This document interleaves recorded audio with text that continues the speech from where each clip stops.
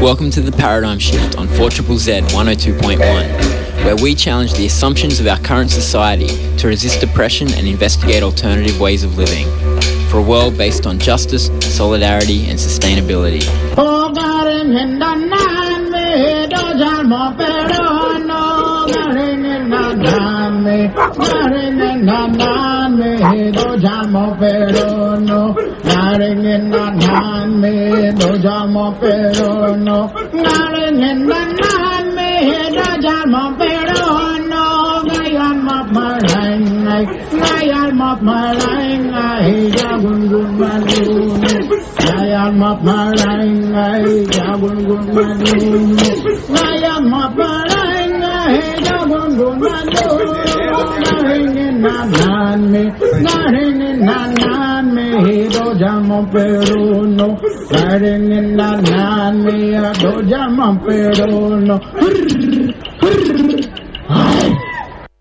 Welcome to the Paradigm Shift on 4ZZZ 102.1 FM.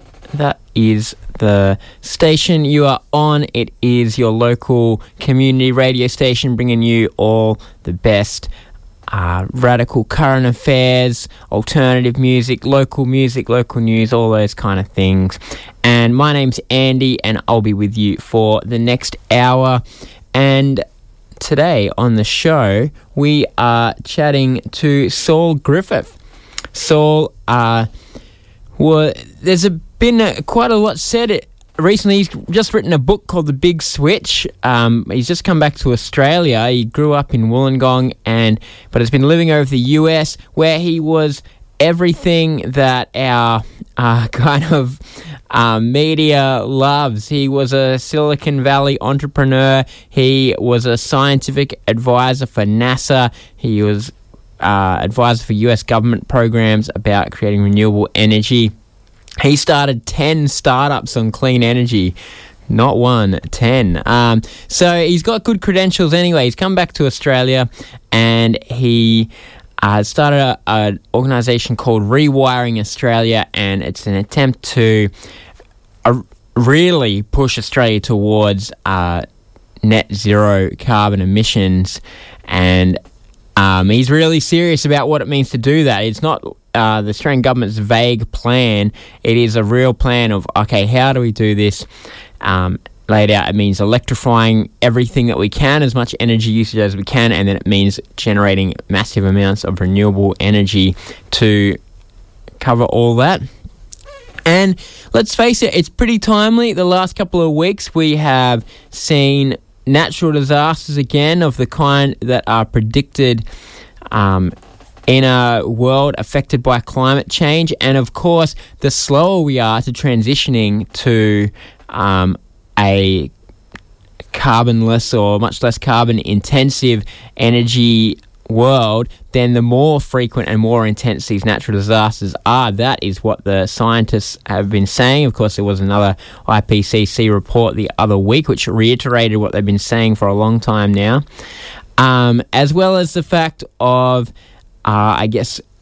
big petrochemical states and the power they have, not just Russia, but all these countries, and the way it affects democracies and geopolitics as well. That's one of the other things about the potential of renewable energy, is that it potentially decentralizes power in some ways, although what we're talking about here, in order to do it quickly, is going to require a lot of government work.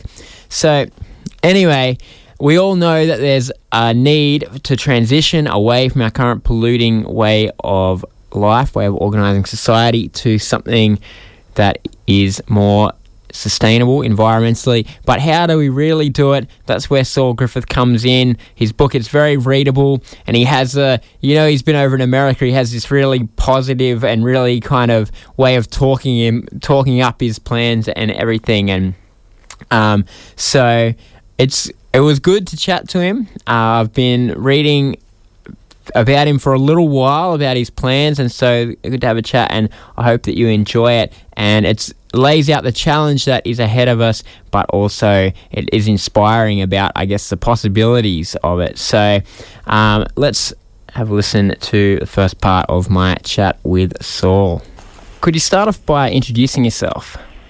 I'm Saul Griffith, founder of Rewiring Australia and CEO of Other Lab. Now, Saul, you do have a new book out that we're going to talk about, but a lot has been made of your previous credentials when it comes to entrepreneurship, renewable energy and things like that. So do you want to give us a bit of a overview of your background? So after doing my PhD at MIT in the US, I moved to Silicon Valley and I've started about a dozen companies in clean energy and robotics, including wind energy, utility scale solar energy, rooftop solar energy, hydrogen, energy storage, and a bunch of stuff. And some of the work I've done has included modeling US and global energy systems in really high detail and how we manage the transition, including work with in partnership with the Department of Energy there. So your new book is The Big Switch. It's about, I guess, trying to, a big picture idea of how to transfer Australia to a more carbon-friendly electricity grid or generally energy usage. Can you tell us what's the book about? The book, The Big Switch, is really about Australia's role in the world for decarbonising, and it seeks to demystify the conversation, make it really simple for us to understand the extraordinary opportunity for Australia to lead the world, save money for households, and create the strongest export industry we've ever had. Which all sounds pretty good. What does that look like in practice?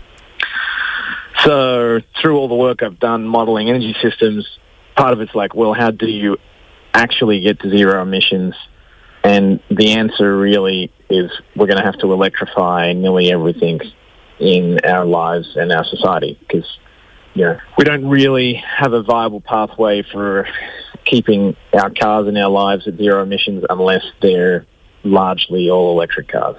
We don't really have a pathway to heat our homes and our showers and hot water unless we wholly electrify those things and power them all with renewables. So the answer is electrify everything, and I think it's a useful way to summarize what we have to do, and then the book goes in a whole bunch of detail on, kind of the schedule by which we need to electrify our vehicles, same with our electrifying our kitchens, electrifying our hot water heat, and puts those activities in the perspective of hitting our climate targets of 1.5 to 2 degrees. So in terms of the average household then, we all use electricity, but kitchens, cars, potentially hot water systems in some older places. These things are things that you're saying need to be transferred to electric, and then presumably bigger grid changes as well. Absolutely. So here's the crazy cool thing about electricity is if we electrify all of the things we do in Australia, including our heating and our vehicles, we're actually going to more than halve the amount of energy we need to run the whole economy. And we could get to do that without shrinking the cars, without turning the thermostat up or down. So electricity is sort of just like this super technology for that. Today, the average Australian house uses about 13 kilowatt hours of electricity per day. They use about 100 kilowatt hours of energy of all forms per day. So that means the extra petrol that we use, the extra natural gas we use, and the wasted energy from coal or gas in generating electricity with fossil fuels. If we electrify the 1.9 vehicles in the average Australian driveway, we electrify the water heater and the kitchen and the space heaters and all the other things, the average Australian house will go up from that 13 kilowatt hours a day to about 35 kilowatt hours a day. So we're going to need to more than double and nearly triple the amount of electricity we produce. But it does mean we get this enormous discount. So we go from 100 down to 33 kilowatt hours. So that's just how much more efficient electrification of everything is. Yeah, that's one of the interesting things you point out. There's a lot of passive energy use from, petrol-powered cars, gas-powered stoves, things like that. Yep. I mean, every Australian knows it. You drive for a long while in your car and you can't really sit on the bonnet and the engine's red hot. And that heat that you feel is the waste heat of using petrol to move a vehicle. That doesn't happen in electric cars. You don't lose all of that. That 80% of energy you lose in waste heat in the car, you don't lose it in an electric vehicle. And the same is true for all of these other machines in our lives. And then the other big thing is, 75% of the coal we put into the coal-fired station doesn't really make electricity. It just goes up the smokestack as heat and is lost. And so we get to eliminate those huge wastes in the Australian energy economy. And because the cost of wind and solar renewables is getting so cheap, those savings actually then translate into huge economic savings for every household and every community. So at this stage where less than 20% of Australia's grid is from renewable energy, what needs to change? If you're talking about getting to 100%, obviously that's vast changes. And then there's issues about, off-peak demand and things like that at night when there's no sun. So what's your ideas of what needs to change for our electrical grid on a large scale? Well, first thing is we've got to move the target. So a lot of people think decarbonising is just taking the existing grid and running it all on renewables. And like you said, it's about 20% renewables today. We'd like that to be 100. So that's 5. We need to increase the amount of renewables by 5 times. But remember what I said about the houses and all of our end users. We're going to need to triple the amount of electricity. So we actually need to set the goal 3 times higher, and we need to generate 15 times as much renewables as we have today, at least. So that's a huge investment in those technologies. We then need to invest in electrifying the end users, which is cars, the heating systems, the water heating systems, our small businesses, even our industry, all electric. And then there'll be so many batteries built into that system in terms of the batteries in our cars and on the side of our houses that it ends up becoming a energy management problem that'll largely be done with software that just makes sure that all of the electricity that's coming from our wind and solar either gets used directly when it's generated or gets put into a battery in the car or on the side of your house to run your life when the sun is down and the wind isn't blowing. So this is an idea that's been around, particularly the car batteries being in the grid. I feel like a few years ago this was a very commonly discussed thing, and it kind of went out of fashion a bit, but the idea that if we have a lot of electric cars and when they're parked they're plugged into the grid and they are a energy conduit, the energy, when excess is being produced it can go in, and when there's not enough being produced in the grid it can go back out from the cars. This is a big part of what your vision of the future looks like. Specifically what we're talking about is vehicle to grid. So can we use our vehicles to feed energy back into the grid? If you were thinking about the total cost of the project for Australia to decarbonise, a lot of it is going to be, that cost is in how many batteries there are. The good news is the batteries are going down hugely. The other good news is our cars are going to be a huge portion of those batteries. And we will have a choice of enabling that vehicle to grid and using our batteries as it, or we could just buy more batteries and have batteries, on the distribution network on the side of your house as well as the car batteries. That'll be redundant, and it will mean more batteries, but, both of those things work. Personally, the battery packs on cars are getting so big in the next generation of electric vehicles that you could easily afford to dedicate 10 or 20% of those batteries to help balance the grid. Will all of the automakers and car makers play nice in that game? Maybe, maybe not. Good policy would have an influence on that. Hopefully, we influence it in the right way. But at the very least, we just need to make sure. We can already see the future. The majority of energy in Australia will be produced during daylight hours and when the wind is blowing, and so at least moving the behaviours around when we charge the vehicles, so we're charging them when the renewables are peaking. That alone might be enough. But that speaks to the sort of options we have here, and it would be easiest and best if we can do vehicle to grid, having the car batteries not only take from the grid but occasionally feeding back to run our houses and community. Now, as you've said, there needs to be a huge kind of exponential leap in renewable energy generation. At the moment, most of our renewables in Australia are photovoltaic panels or large-scale hydro or wind farms. Do you envision just more of that as being how we generate all this electricity, or what other technologies that's going to allow this huge amount of electricity to be generated? Honestly, those three things are going to do the heavy lifting. And of those three things, two that are going to do the most of the heavy lifting are solar and wind, just because they're the two renewables that are in the largest quantities. A significant portion of what's renewable generated electricity in Australia, a lot of people aren't aware, is actually electricity generated when we use waste byproducts of agriculture, for example, the bagasse of the sugarcane industry, to generate power to run those industries. So there will be a niche role for some biofuels like that. There will be a niche role for some geothermal generated electricity. But honestly, the real answer is the jury is in.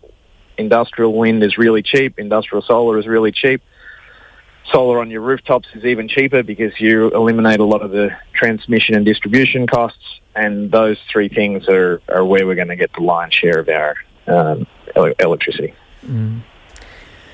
So you mentioned policy just before when we were talking about cars, and in your book you do talk about personal choices, about consumer choices to electrify household goods, but there's obviously a lot of this needs to be policy. How do you see these two things balanced when it comes to making these kind of big changes? I think what a lot of people don't appreciate is just how tightly policy and energy and the cost of energy are intertwined. Australia has done a couple of good things on energy policy. We've done a couple of terrible things. So, for example, we don't have an emission standard for our vehicles. Because we don't have any emission standards for our vehicles, the automotive companies in the world are deep. They put California and New York ahead of us in the queue to get electric vehicles because they have to meet the standards in those parts of the world, and they can just sell their shitty old internal combustion engines to us. So if Australia wants to get further up the queue and really engage in this future, and even honestly, if governments were interested in helping households save money by driving electric vehicles, they would be putting in emission standards and even a phased-out plan, like no new vehicle sales after 2025 can be internal combustion engines. That's the world's best policy right now. That's what they're doing in Norway. The Australian government should be trying to do something that ambitious. The way this will make sense for the Australian household is that the math is simple. If you're driving a 10-litre per 100-kilometre car today, that's costing you 15-20 cents a kilometre in petrol prices. If you were driving the equivalent size electric vehicle today, you'd be paying 2 to 5 cents a kilometre. So, we're going to save a hell of a lot of money on these electric vehicles. And so good policy, including that emissions policy, including subsidising the early market while it's developing for these things so that it isn't just seen as something that only rich families can afford, they would be good policies on the electric vehicle front. The good policy that we did in the past that was really smart is we ran a training and certification program around solar that developed the workforce and got a whole lot of people excited about installing solar on rooftops as a career. It lowered the cost of the solar at the same time as the government had good policy subsidising solar on Australian rooftops. And honestly, we are the envy of the world. We've got the highest penetration of rooftop solar in the world, in some places above 30%. And Australian consumers now have a generally positive experience that is the cheapest energy in their lives. And so, honestly, that should be template policy for what we do for everything else we need in this transition. So we should have the same sort of policy for heat pumps. That's how we do our air conditioning, our heating, and our water heat. We should have the same sort of policy for our vehicle charging systems, for our household and community battery systems, and for the electrification of our kitchens and other household appliances, because we are going to need, to do this on the time frame that climate requires. We need a hell of a lot more sparkies and a hell of a lot more HVAC technicians than we have in Australia today. And if we want to make it the lowest cost for the household, then we want to eliminate the soft costs and the regulatory costs. And the good news is we've got this template of solar regs to do it, so why don't we just do it again? Now, a book along similar lines to yours, a few years ago, Ross Garnaut wrote a book about Australia as a renewable energy superpower, where he talked about exporting energy, but also manufacturing, trying to use green energy for a lot of green manufacturing in Australia. Is that something that you see as a way of sort of paying for this transition? And you talked about Australia being an export superpower. Is that something that you see as also viable?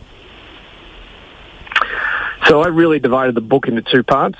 Ross and his book and ideas are really good, but I think you can be made even clearer, and hopefully I achieved that a little bit in this book, which was to talk about what happens in our domestic economy, and that's what we've been talking about so far, the cars and our homes, because those technologies are ready to go today. And so that's something that Australia can do immediately. And in terms of, you mentioned like what's going to pay for this, the reality is that project will pay for itself. If we do that project right, Australian homes today are spending about $4,500 a year on energy. It's like 50, it's many, many hundreds of billions of dollars. If we do this electrification and we finance it correctly, by about 2030, the average Australian household is going to be saving around $5,000 a year, $5,000 a year, compared to their existing costs, which means savings to the economy of $40 to $50 billion a year. And that's huge. So the project actually pays for itself. Yes, in 2022, you have to subsidise this a little bit, but we only have to do that for a few more years because the cost of everything are coming down, and then we save all this money. So that's the good news story. This decade, we get to save the money in our domestic economy, and that buys us enough time to actually realise Ross Garnaut's vision of being a superpower. Absolutely, we should make more energy than we need cleanly for Australia, because this is the second half of my book, if we use that cleanly generated electricity to make, to convert our iron ore into steel here, to convert our bauxite and aluminum ore into aluminium here, just merely by doing more processing in those primary industries, we can absorb huge amounts of renewable energy and then create far more profitable export industries to replace the fossil fuel export industry that we're in fear of losing. Just to put that in perspective, we earn around about $80 billion a year for all of our coal and natural gas. If we merely used Australian, just talking about steel, if we took all of the Australian iron ore that we currently export and we converted it into steel in Australia, that'd be worth about $800 billion more as an export industry. So cleanly generating energy for Australian industry here and using it to process our ores into metals is, honestly, that's the cherry on top of the cake for Australia. That's how we win next decade. Okay, well, the last question I just want to ask, you're very positive in your vision and how doable it is and how little change it means in general, that this is a net gain and our lifestyles will be better. Whereas a lot of the time when we're thinking about climate change, there's been this feeling that we need to consume less. The manufacturing cost of all these things has its own environmental cost, and then there's the parts of the world that are less developed now that we want to enable to have the same quality of life that we take for granted. And is there enough resources to go around? And so I just want to put this to, I guess that's the question. Is there enough resources to go around for everybody in the world to live the lifestyle that we have now and still not ruin our climate?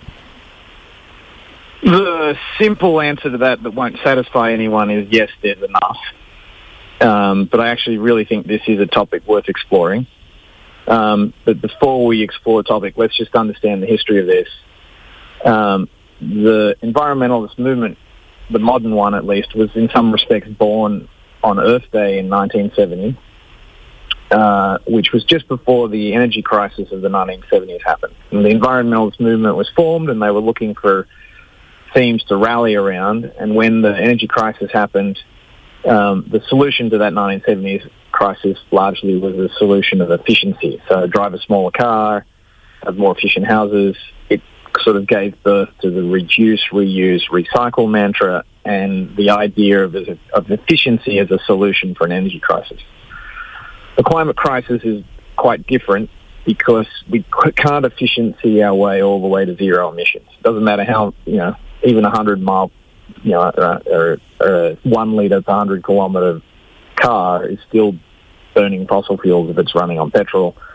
So you need transformation more than you need efficiency to solve this one, and you need to go to a whole new lifestyle, and the book tells you about how that needs to be all electric.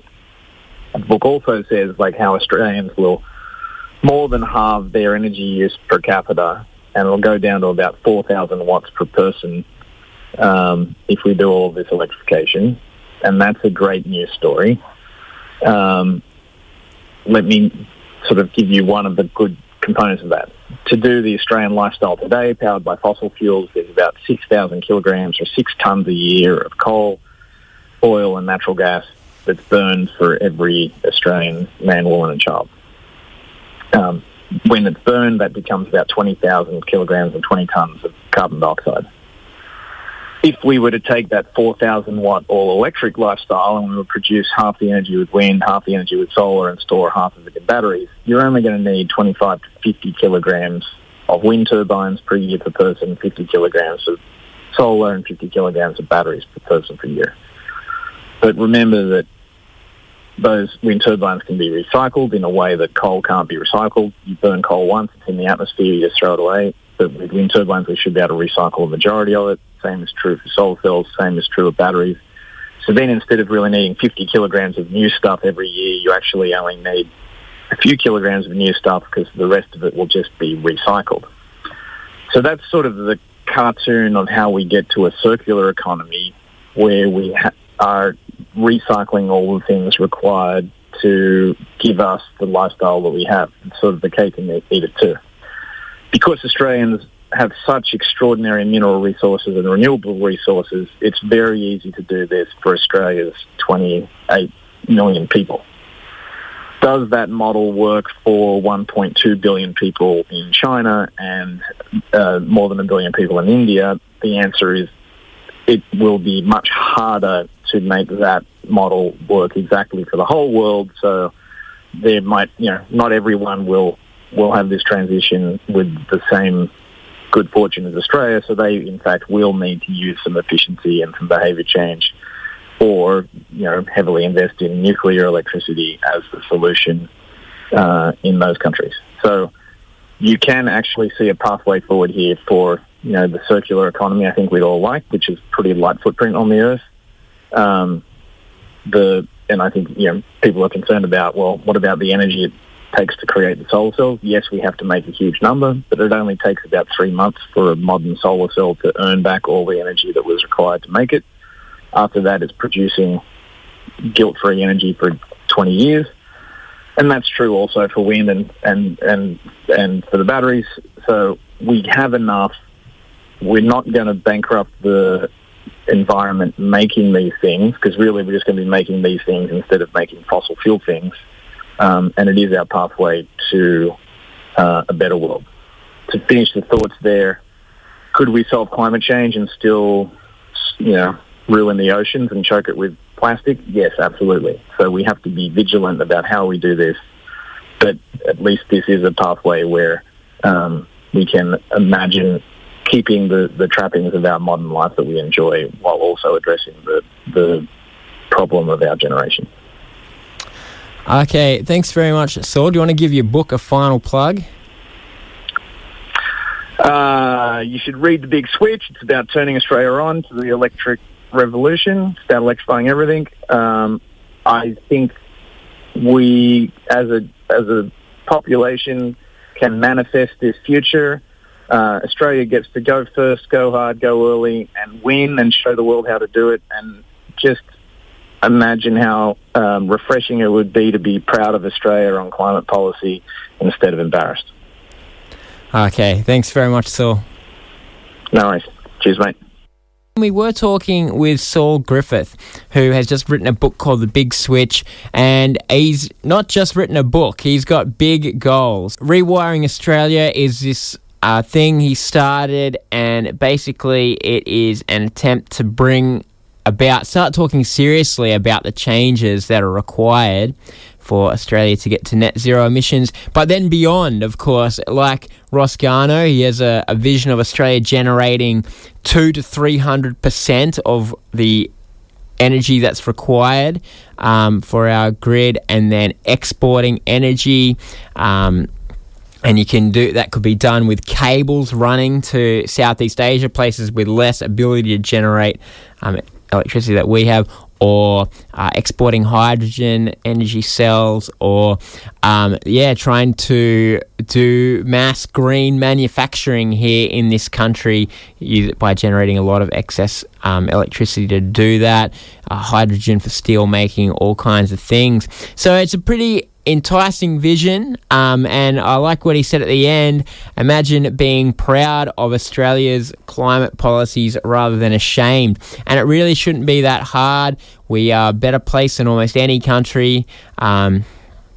With the renewable resources that we have, with the ease of sort of change that we have, Australians, more compared to most countries, do have a sort of disposable income to be making transitions, and we also don't have quite the same corporate influence or sort of hyper individualism as countries like the US. We do have, big government programs and things like that. And of course, COVID, well, it did show a way that we can respond to crises, and the climate crisis is upon us, as the floods in recent days have shown. And so this is Australia's chance to do something.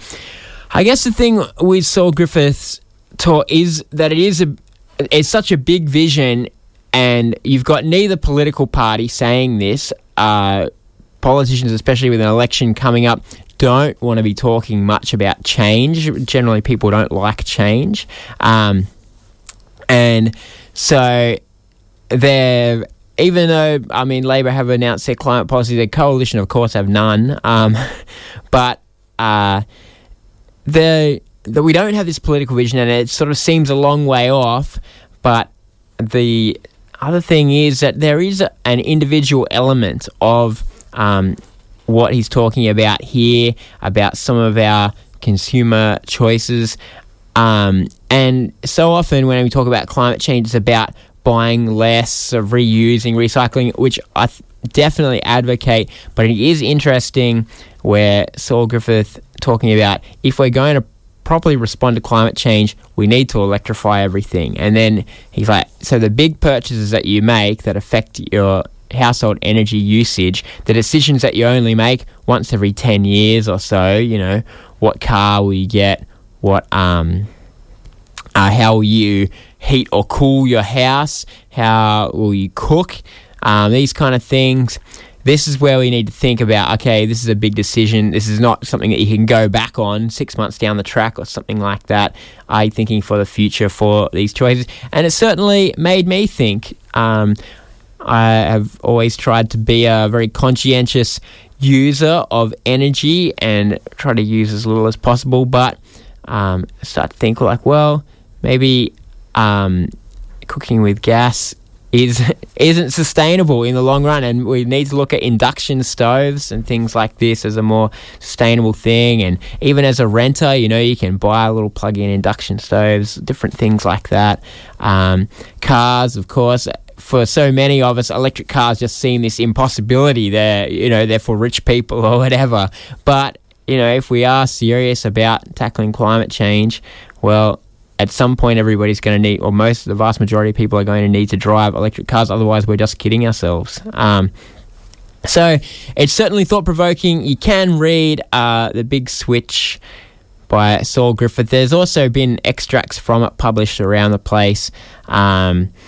and Rewiring Australia as well. You can find online to find more and think about that. I also, there's been other groups. Ross Garno, of course, we did mention him in the interview, has been talking about this for a long time. Other people like Tim Flannery. Beyond Zero Emissions, which is really interesting. It's unlike these big sort of startups. Saul Griffith has a lot of investors and things like that to invest in Rewiring Australia, whereas Beyond Zero Emissions was just a totally grassroots thing. People who worked in the field as engineers, electricians, whatever, who were saying, well, let's try to make a feasible plan, and then present it to politicians and things like that. And of course, that's been going for a number of years in Australia as well. And you can check out Beyond Zero Emissions with some of their plans as well. So, yes, plenty of possibilities there for us to think about. And of course, when it comes to careers as well, this is, if we are going to generate 15 times the renewable energy that we currently do just to cover our grid, we need electricians, renewable energy experts, all kind of technicians for these plants, things like that. And so what does a real attempt to tackle climate change look like? Well, it looks like some pretty dramatic changes, and that's before we even get to, I think, looking at worldwide, how do we bring in countries that deserve to have a better standard of living than they currently have, deserve to have some of the advantages that we have, but don't have the same ability to generate renewable energy? Well, that's another question as well, with big